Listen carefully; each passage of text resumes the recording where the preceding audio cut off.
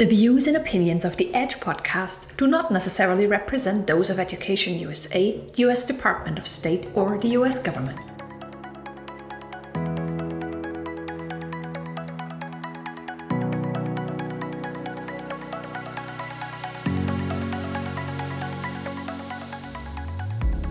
Here on the EDGE podcast, we're taking a closer look at Education USA's global network and how that network fosters diverse and inclusive communities. To do this, we're focusing our attention on four very important letters: D, E, I, and A. In this four-part series, we will discuss diversity, equity, inclusion, and accessibility in international student mobility. Through discussions on students with disabilities on U.S. campuses, the rewards of international student recruitment in underrepresented regions and populations, educational access for refugees, and recruiting diaspora populations, we'll begin to find out how DEIA really works and how we can best support its promise in recruitment, admissions, and education. Thanks for joining us.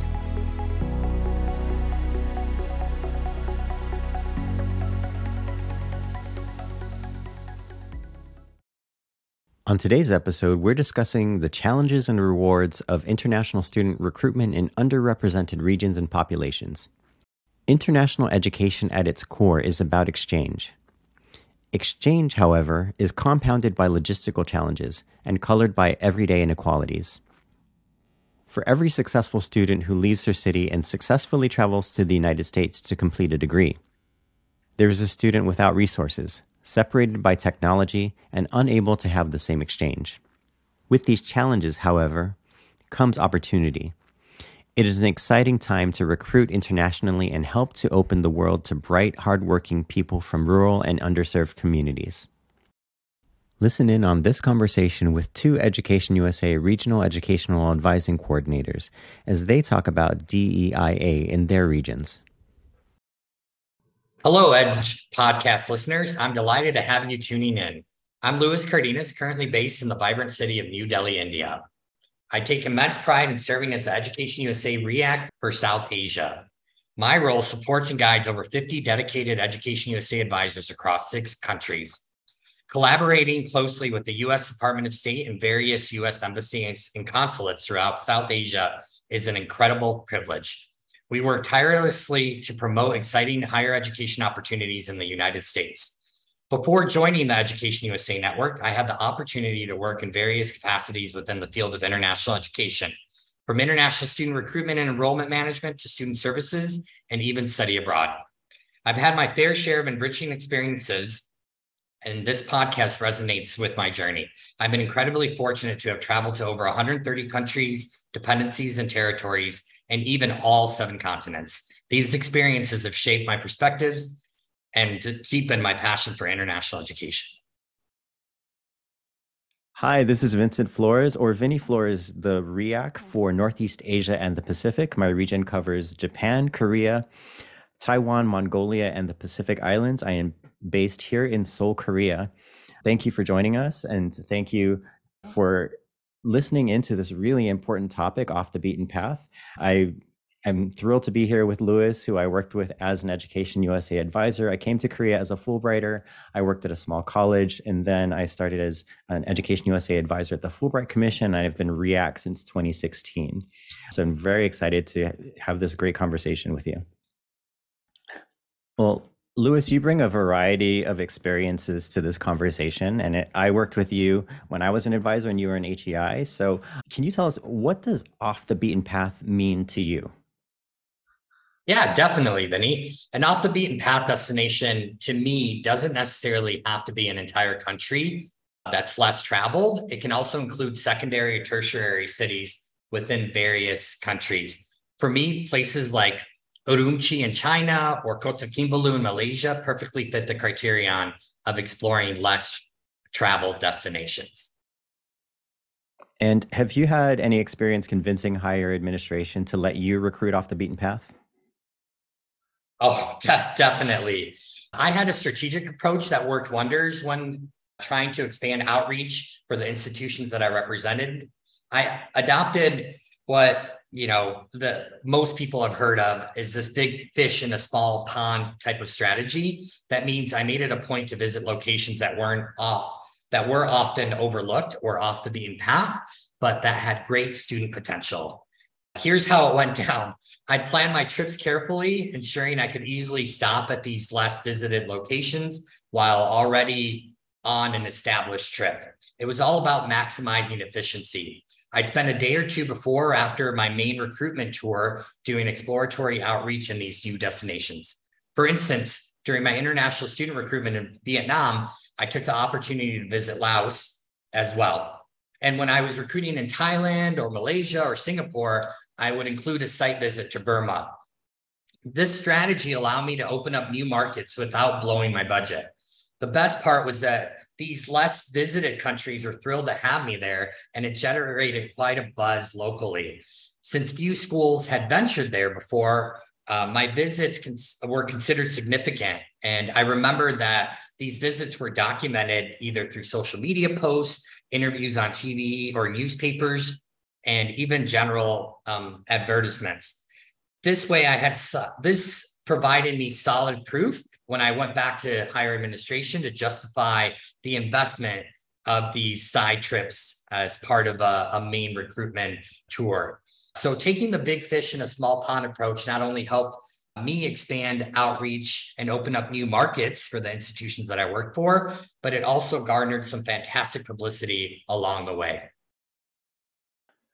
Great. And can you talk about some of the challenges that you've encountered when recruiting off the beaten path, and how did you overcome them? Yeah, how to get started was often the greatest challenge. Having an EducationUSA advising center is definitely a fantastic way to overcome it, as they can provide valuable assistance and guidance, especially when going somewhere that you've never ventured to before. Unfortunately, not all countries have an EducationUSA advising center within their borders. However, almost every country has a designated advising center that you can still connect with, which might lead you to get connected with contacts at the US Embassy or Consulate. For example, I'll share a few instances of my own experiences. During my visit to East Timor, there wasn't an EducationUSA advising center there, but the EducationUSA advisor in Indonesia stepped in and pointed me in the right direction. They assisted me in connecting with the US Embassy in Dili, and the US Embassy was so excited to have a US HEI rep visit that they accompanied me throughout my entire visit there. Similarly, the REAC connected me in India, connected me with the Bhutanese government officials when I visited Bhutan along with the community college.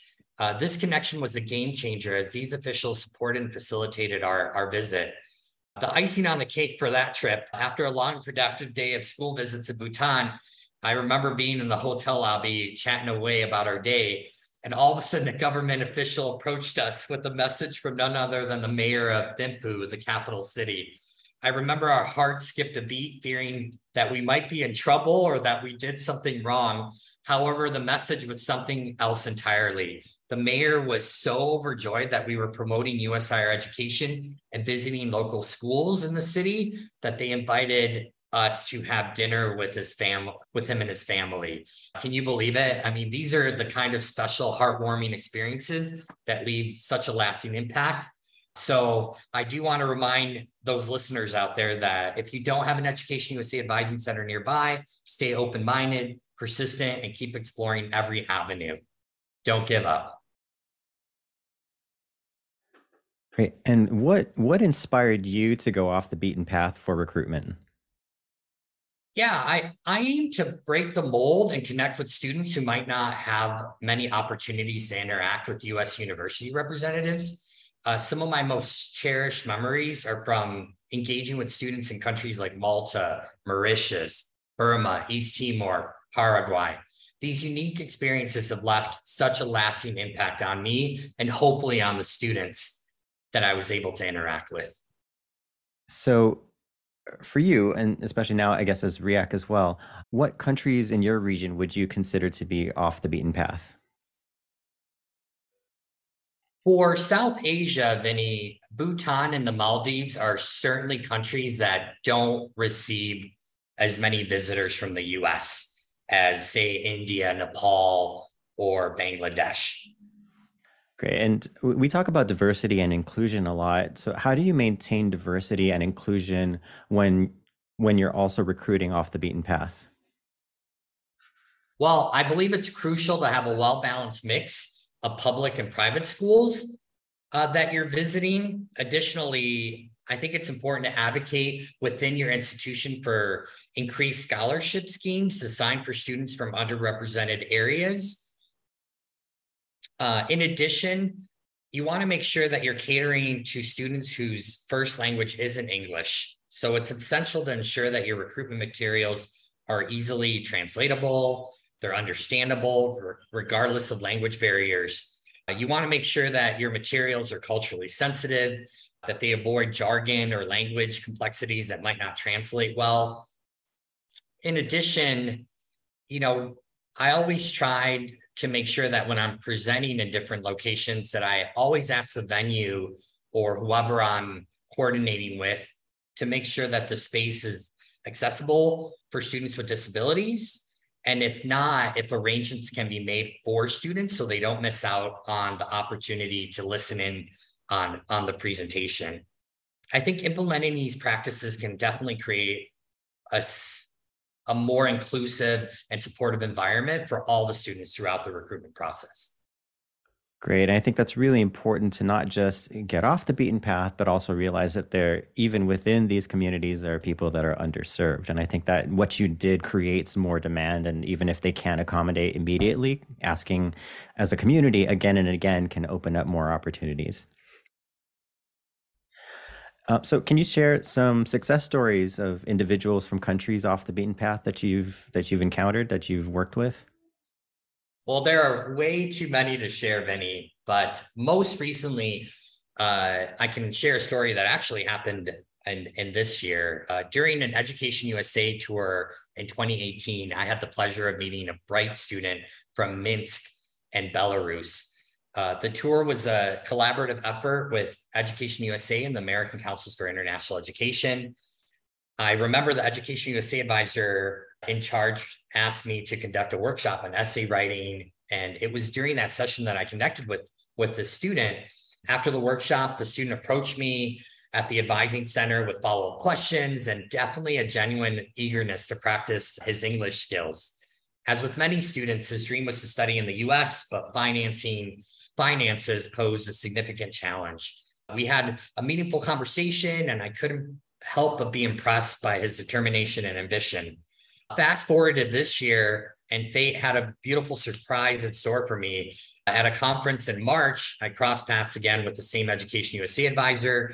Naturally, I couldn't resist asking about the Belarusian student's progress. And the news I got back was just exhilarating. The student had achieved his dream and was accepted into a graduate program at a university in New Mexico. I was so overjoyed for him and knowing that all his hard work and perseverance had paid off. The advisor and I decided to reach out to the student to celebrate the news and extend our warmest congratulations. The student wrote back right away, expressing his heartfelt gratitude to both of us for playing a role in his journey to the US. Again, I can't say it enough. Experiences like these remind us why we're so passionate about the work we do in international education, and witnessing the transformative power of education and being part of a student's journey to success is just truly gratifying.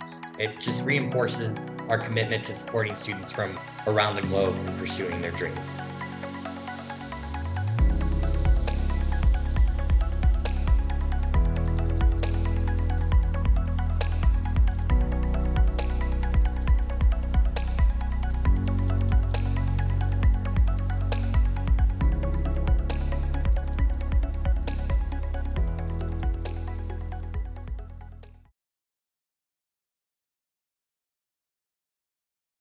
Vinny, what does off the beaten path mean to you?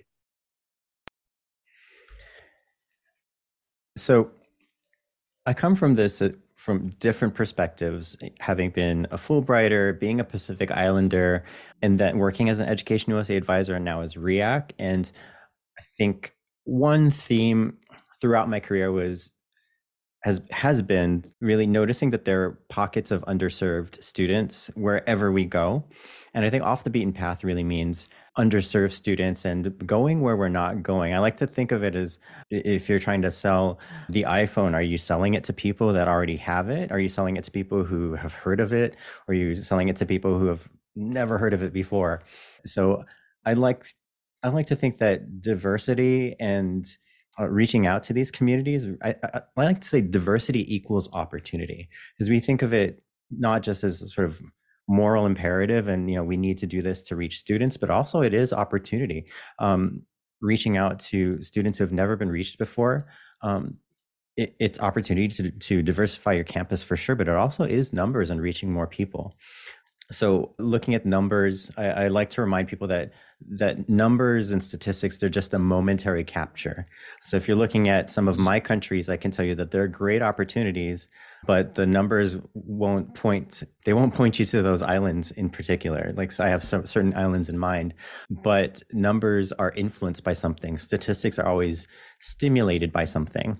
And I think that's where we have to be the navigators and the people to reach out. So off the beaten path can mean, for example, reaching outside of top tier cities. And I like to say, famously, I said when I was an Education USA advisor at the Education USA Forum one year, how do we reach students? Our numbers are going down. And I said, well, think of it as this Project Goose, GOOS, get out of Seoul, because every recruiter was going to Seoul. Some were going to Busan, a handful were getting out there to other cities, but there are very large cities with thousands of people, like over 1 million people, but everyone's going to Seoul, and most people were going to international schools or foreign language schools or foreign schools. And if you think about it, that is the smallest demographic of educational institutions in Korea, for example. So we've done a few things. We've done goose fairs, so reaching out to away from the capitals, away from top tier cities is diversity or getting off the beaten path to me. Also, sports recruitment in Northeast Asia and in my region, Japan, Korea, and Taiwan, they send in good years tens of thousands of students, but in some cases, in some years, fewer than 100 athletes to the NCAA. And you compare just relative to the number overall that they send, they really don't send a lot of athletes. And I think it's partly because people just aren't looking to these countries, which have, their Olympic medalists and fantastic athletes. They're just not looking to them to find student athletes. So I think that's an area that's underexplored. So I think that can be considered off the beaten path, but probably the road less traveled that is closest to my heart are the Pacific Islands. I think it is the most underserved region, period, in the world. And I think it is a place where HEIs will enjoy going, and I think they'll find fantastic students there. So the Pacific is probably my hidden gem in my region for off the beaten path. I like that. Goose, get out of Seoul. That's a great strategy and a great mindset to embrace as you're exploring even a country that's frequently visited. Vinny, what are some of the benefits of recruiting off the beaten path for you? So in my region, oftentimes it's being the first institutions, the first US institutions to reach out to some of these communities. And there are fantastic students out there. When we did some of our first Goose Fairs, we did one of them at a school that had a Fulbright ETA. It was a public school. It was in Daegu, and we had a solid turnout. There's just a few schools and a modest turnout, but it was the first time that any fair had really gone through that city and that community, and certainly that school. We had lots of parents showed up. At the time, my boss, my supervisor, we both talked about how surprised we were that parents were coming to the fair and not just students. And we also, just sort of on a side note, not necessarily our market, but students from the military base that was nearby that school in Daegu, they came by, and the counselor came by, and the students they came to find us, and they said, could you please come back, because nothing like this ever happens for us. So that also planted something in my mind that, our men and women in uniform and the people that serve them aren't getting served by US higher education. So I think part of it is being the first. And like you said, when you were talking about some of the things you did, the things were highlighted in the newspaper and on social media and TV. And that certainly happened in my region too. So being the first, being those first institutions to get out there is really important. Of course, some of the benefits are reaching fantastic students across my region, no matter how small the island, no matter how far away it is, no matter how underserved and undervisited it is. I have met great students who you could just put them on a plane, send them to a US college, and they will thrive. I worked outside of Seoul for 8.5 years. And one of the things that made me want to do Project Goose was I was in the city of Pohang, and I taught college students, I taught high school students, I worked with middle school students who spoke great English, and you could have taken them and dropped them in a US school and they would have been fine, but nobody was going to any of these cities. And I also think one of the benefits is that the return on investment could be quick. A really good example was during the pandemic, we did some virtual sessions for Fiji, and we had community colleges and some institutions immediately get applicants from those really quick, those Zoom sessions. And I think, it's difficult. I love my big centers, but it's difficult to get that return on investment when they're so oversaturated. But in an undersaturated, underserved market, the return on investment, I believe, can be quicker. It's the only, like the Pacific Islands, the most underserved are the only places where I can not promise, but be very, very hopeful for a quick return on investment. So those are some of the benefits I see. That's important that you mentioned ROI, because that's such a buzzword, right? Whenever US higher education institutions are developing their strategic plans, right? The question they get asked, what's the ROI going to be? So that's definitely important. Something else that resonated with what you just said was the fact that, even though we're so interconnected now through technology and social media and everything else, right? There's still plenty of places that have not received visitors yet from the US. So there's still definitely potential out there, and to think about that ROI. How can one identify potential applicants with unconventional experiences or qualifications from underrepresented countries or regions? So I think what's really important is first that you show up. When possible, do an exploratory visit. And I have to say that in recent years, promoting particularly the Pacific Islands and more Project Goose or Project Goot, get out of Tokyo, get out of any of the major cities, higher ed representatives have been very receptive to it, and administrators have been very receptive. And, it's up to us to provide events and to provide the connection. But showing up is important. So it could be the exploratory visit, like you said, connecting the itineraries, connecting events, connecting with your big visits, and, just doing one visit that's a little bit, again, off the beaten path, or visiting one city where, you're not sure if it's going to be a great ROI or if it's going to have a great turnout, but you try it out. Because I think I like to think about it this way, that Korea is the number 3 sender, and relative to the population of China and India, that's a big achievement. And this market developed before we had the express train, before we had the internet. So literally we had people going on dirt roads, on buses, at a time where people didn't speak Korean or didn't speak English, and HEIs didn't speak Korean, and they built this great market. So I think having that pioneering spirit is really important. So connecting smaller, lower tier cities or smaller countries, places that you normally wouldn't visit with your major senders, I think that's important. Or don't, just go on an exploratory visit if you can. But one best practice that we've seen, and this partly is because of the pandemic and also in the Pacific Islands, very recently, they literally laid down the wire for the internet in some of the countries. And this happened in one of the countries where I was, that the internet was not so good, and because they were literally on a ship dropping the internet into the ocean.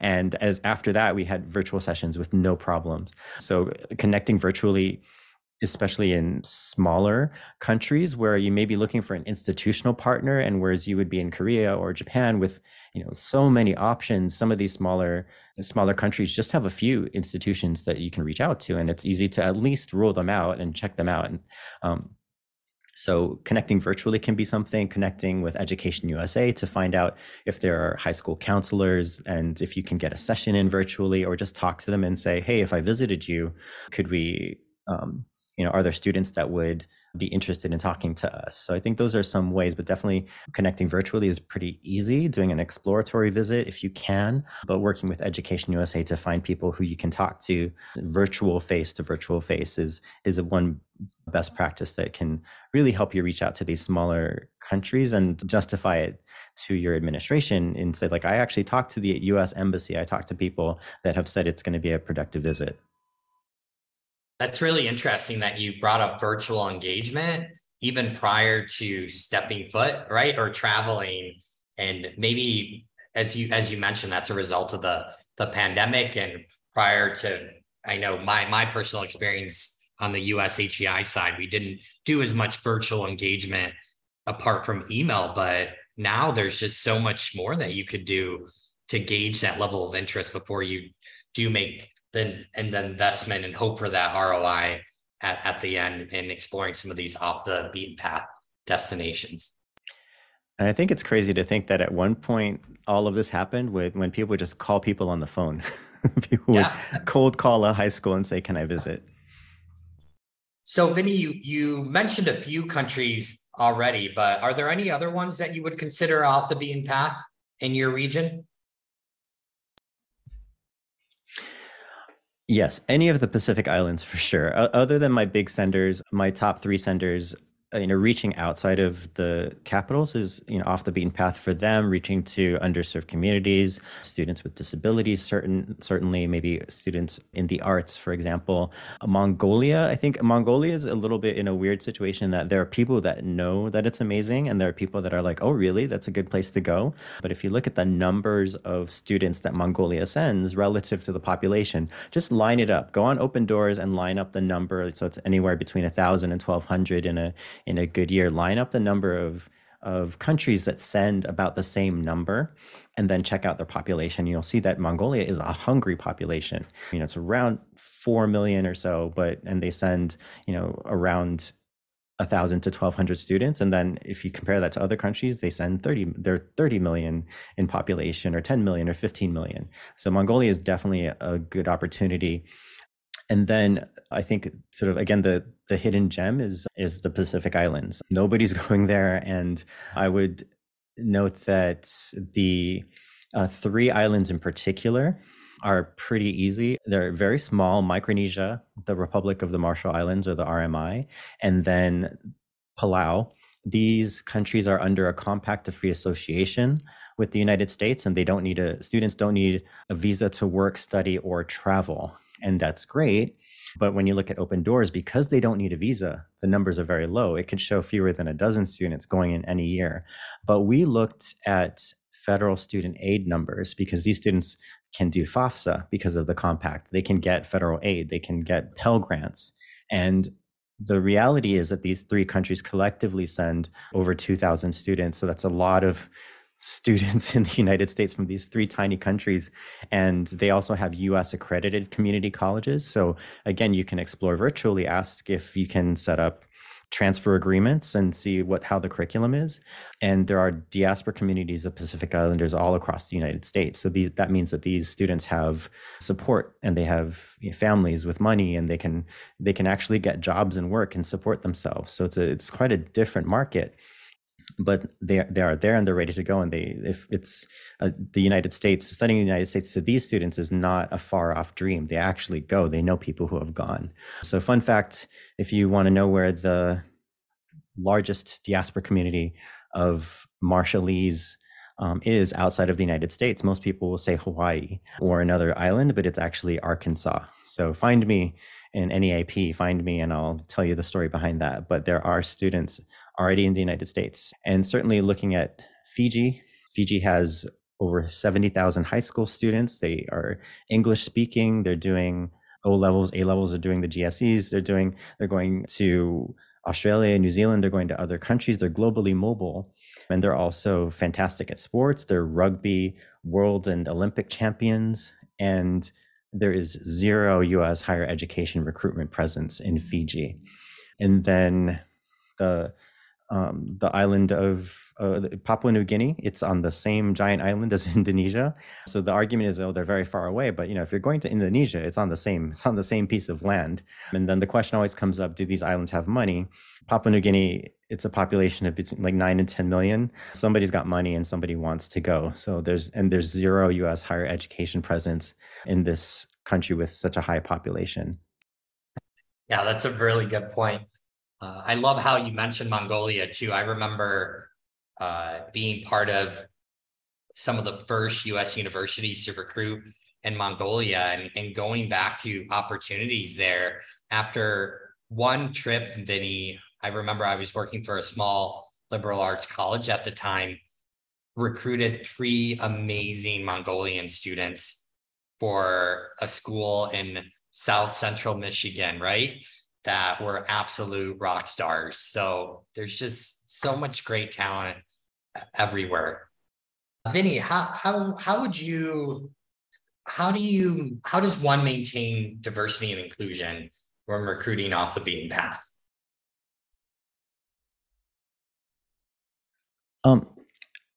Again, I think going to the islands, for example, is one way, because that is in itself diversity and inclusion. And I think avoiding assumptions for one thing, because the question I always get is do they have money? And the reality is people are going to countries just as far away, just as expensive to get there, and possibly less opportunity or oversaturated markets, or statistics that are similar. But the question always, like, do these countries have money? And that makes me wonder, why are we thinking about it that way? So I think avoiding assumptions and just getting one way to maintain diversity and inclusion is getting facts, getting experiences, getting face-to-face conversations with teachers, because in my big countries, it can be difficult to go to some of my big centers and get a room full of 30 students that are interested in studying the United States. But in the Pacific Islands, I can't promise that return on investment, but I can promise you an audience. I've been in rooms with 50, 100, 200 students. I've had schools open the entire school population so that I could talk to them about studying in the United States, and students were there and taking notes. So I think avoiding assumptions that maybe these are small, that people don't have money, and just getting facts, getting EducationUSA to give you information to make the connections so that you can, even get information from the embassy and justification from the embassy. And I also think taking risk is important. I think in any recruitment, even if you're going to a big center like Korea or Tokyo, Seoul or Taiwan, going to Taipei, it's a risk. You don't know if there's going to be a return. So you might as well take a risk in a market that's not oversaturated.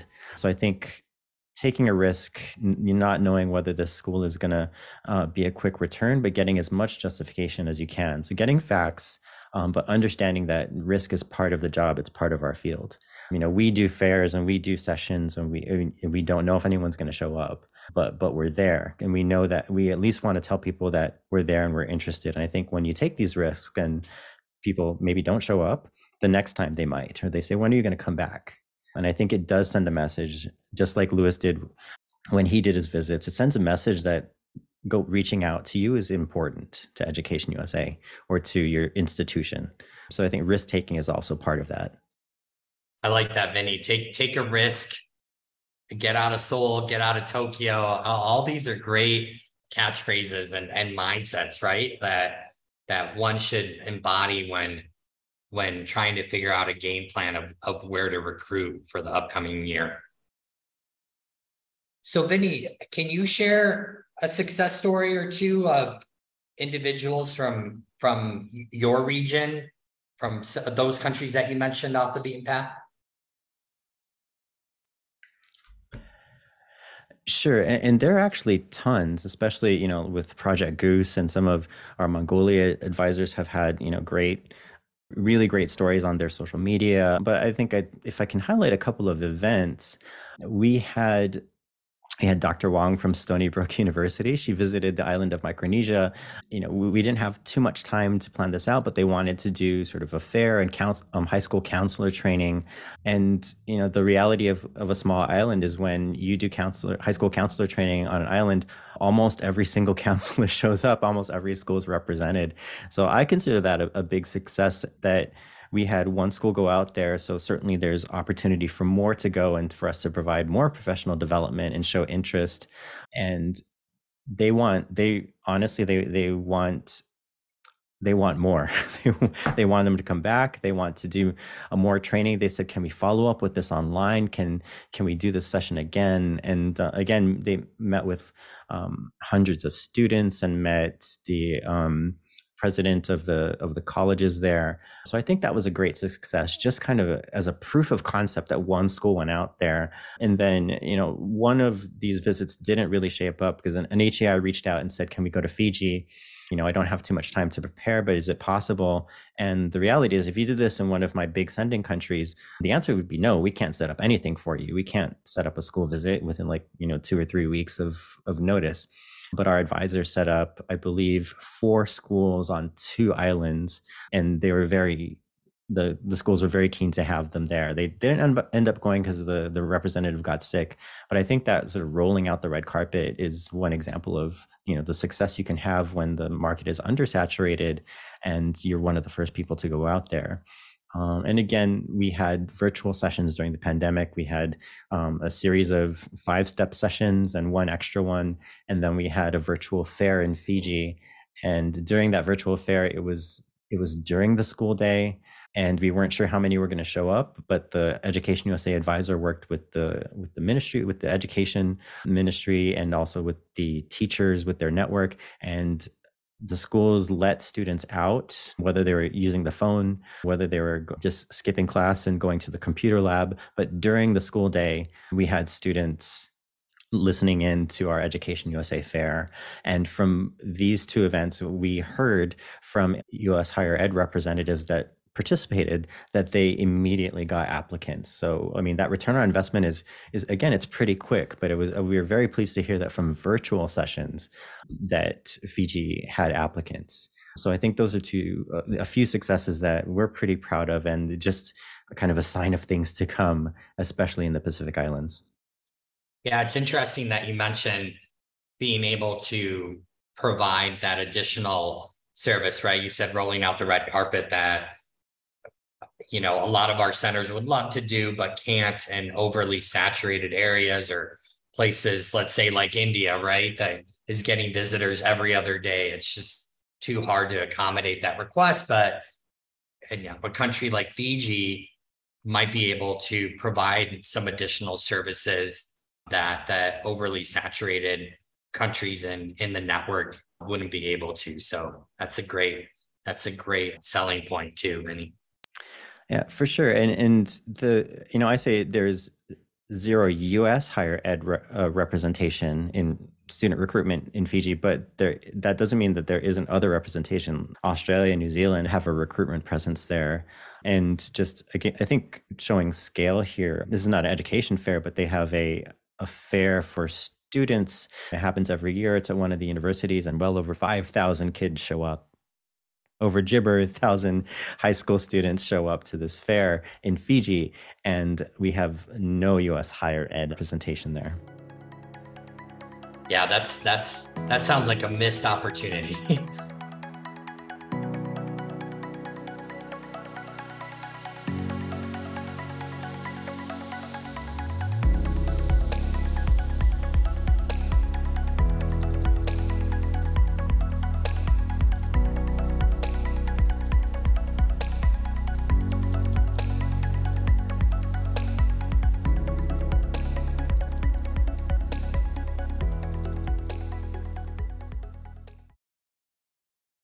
We have the pleasure of welcoming Mr. Lance Erickson to our podcast today. Mr. Erickson serves as the U.S. Mission to Maldives Public Affairs Officer.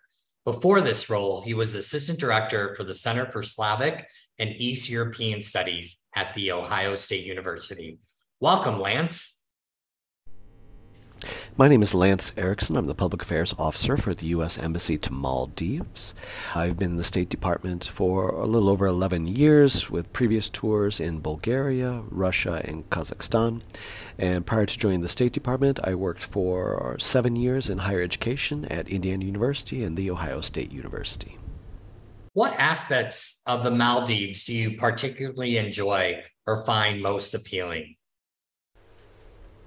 Obviously, when people think of Maldives, they think of the white sand beaches, beautiful sunsets, and all the tourist opportunities. But Maldives really is so much more than that. The capital city, Male, is a bustling city that is reminiscent of the busy streets and the back alleys of New York or Istanbul. With more than 1,200 islands spread out over such a large swath of the ocean.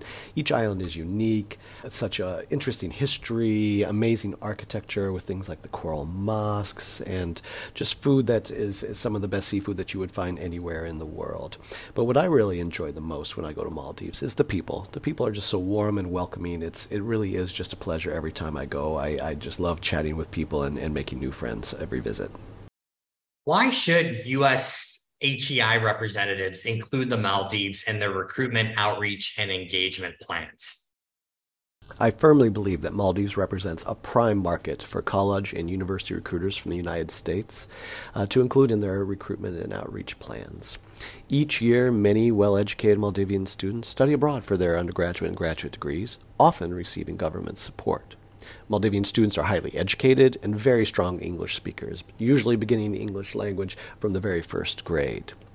In 2022, more than 3,000 Maldivians pursued degrees overseas, with most of them selecting Malaysia, Sri Lanka, the UK, Australia, and Saudi Arabia, while only 23 decided to study in the United States. The government of Maldives offers significant support to encourage Maldivians to study abroad. The Ministry of Higher Education offers a limited number of President's Scholarships and High Achiever Scholarships to the very top students in Maldives. Both types of scholarships fully fund degree programs abroad. In 2023, 17 students were awarded President's Scholarships, while 138 received High Achiever Scholarships. The ministry also offers a program that gives students loans that have very favorable rates and 20 years to repay following completion of their degree. For the most recent application period, the ministry had planned on giving 720 loans, but because demand was so great, in the end, they awarded 1,200 loans to students in Maldives. So when you look at these numbers combined, that means that 1,355 Maldivian students receive financial support from the government to pursue study abroad. And while we have no illusions that we will get all 1,355 of these students to attend school in the United States, we believe the quality of education in the United States should make us competitive. So if we can get the right information in front of the students and their parents, we believe that more students will choose to study in the United States going forward. How can U.S. higher education institutions offer distinctive opportunities or collaborations to lesser explored countries like the Maldives to increase the visibility of the United States as the preferred destination for higher education? When we talk about how do we increase the visibility of the United States or become a more preferred destination for Maldivian students, I think it's going to take some time. You know, other countries have been coming to Maldives for many years to recruit their students. And we also hear anecdotally that Maldivians think that the United States is too far, or it's too expensive, or it's too anti-Islam. And I think it is going to take some time. We have to make sure that we're getting the correct information to the students and their parents, that it's accurate, that it's up to date, that they know what they would be receiving in terms of a quality education, a flexible education should they select the United States. And one of the best ways for us to do that is to bring recruiters to Maldives. And so we're excited about having opportunities for recruiters to come, meet directly with students and with schools here in Maldives. And I really think once we get that accurate information to the students and their parents, they will really see how competitive the United States is and how beneficial it will. It's an investment in their education to get a degree in the United States. And I really think we'll start seeing the numbers of prospective students increase.